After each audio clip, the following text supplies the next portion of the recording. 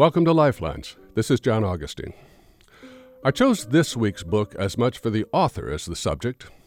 Izzy Stone was a crusading journalist in Washington, D.C. for decades, and his little one-man newspaper, I.F. Stone's Weekly, was must-reading for the city's politicos. When he retired, he decided to teach himself Attic Greek so he could read the classics in their ancient tongue, one of the best retirement plans I can think of. Quite naturally, he gravitated to the fate of Socrates, the philosopher who was sentenced to death for his dangerous ideas. Stone lays out the issue and the problem at the start. No society is good, whatever its intentions, if the men and women who live in it are not free to speak their minds. How could the famously enlightened city of Athens execute one of its most outstanding citizens?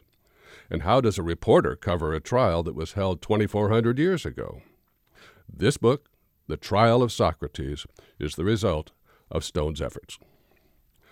Plato practically deified Socrates in his dialogues, but the Athenians had a different impression. His background seemed ordinary enough, middle-class upbringing, army service, married with 3 children. But he was viewed as a town character, unconventional to the point of eccentricity, like your slightly daffy uncle. He took on students, including Plato, but he never charged a fee and denied being a teacher at all. The satiric playwrights of the day lampooned him in their comedies, especially the master Aristophanes, who was also his friend. How could such a man be dangerous? Socrates earned the ill will of the Athenians by arguing against their most cherished values.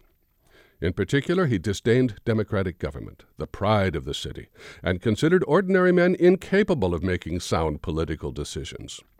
He favored a single wise administrator, the philosopher king, advocated later by Plato in the Republic. Even Sparta, with its rigid authoritarian government, appealed to him more than his home city, though the Spartans were never fond of philosophers. While the Athenians took pride in their political participation, their civic virtue, Socrates dropped out of public life and claimed virtue was an undefinable mirage.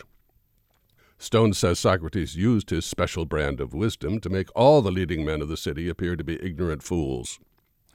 But the charge that brought him to trial was intellectual corruption of his students, infusing them with his radical anti-democratic views.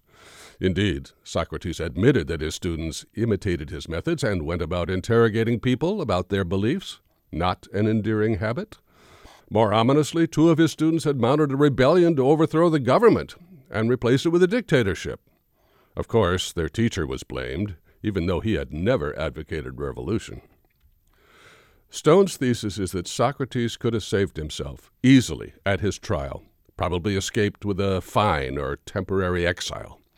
Instead, he openly disrespected the court and antagonized the jury.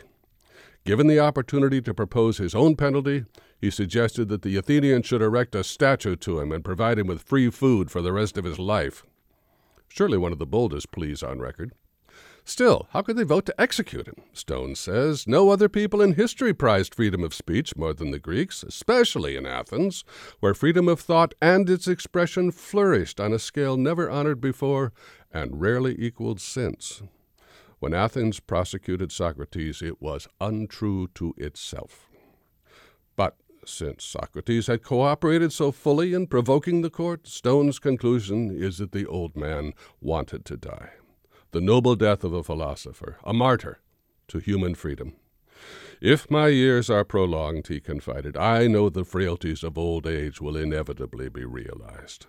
And despite his criticisms, Athens was his home. He had never wanted to live anywhere else, and he would die by the city's rules. He had had enough of living. But Athens righted itself and regained its reputation for freedom of expression. 300 years later, St. Paul traveled there to preach the new religion.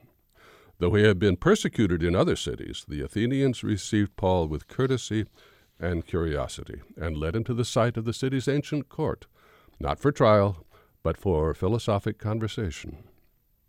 During his trial, Socrates testified, "If you put me to death, you will not easily find another who attaches himself to the city as a gadfly to a horse, a sluggish horse that needs a bit of stinging for its own good." This, says Stone, is the origin of the phrase attached to critical and radical journalists in our own time. I wonder who he had in mind. The book is The Trial of Socrates by I.F. Stone, published by Anchor. This program has been Lifelines. I'm John Augustine.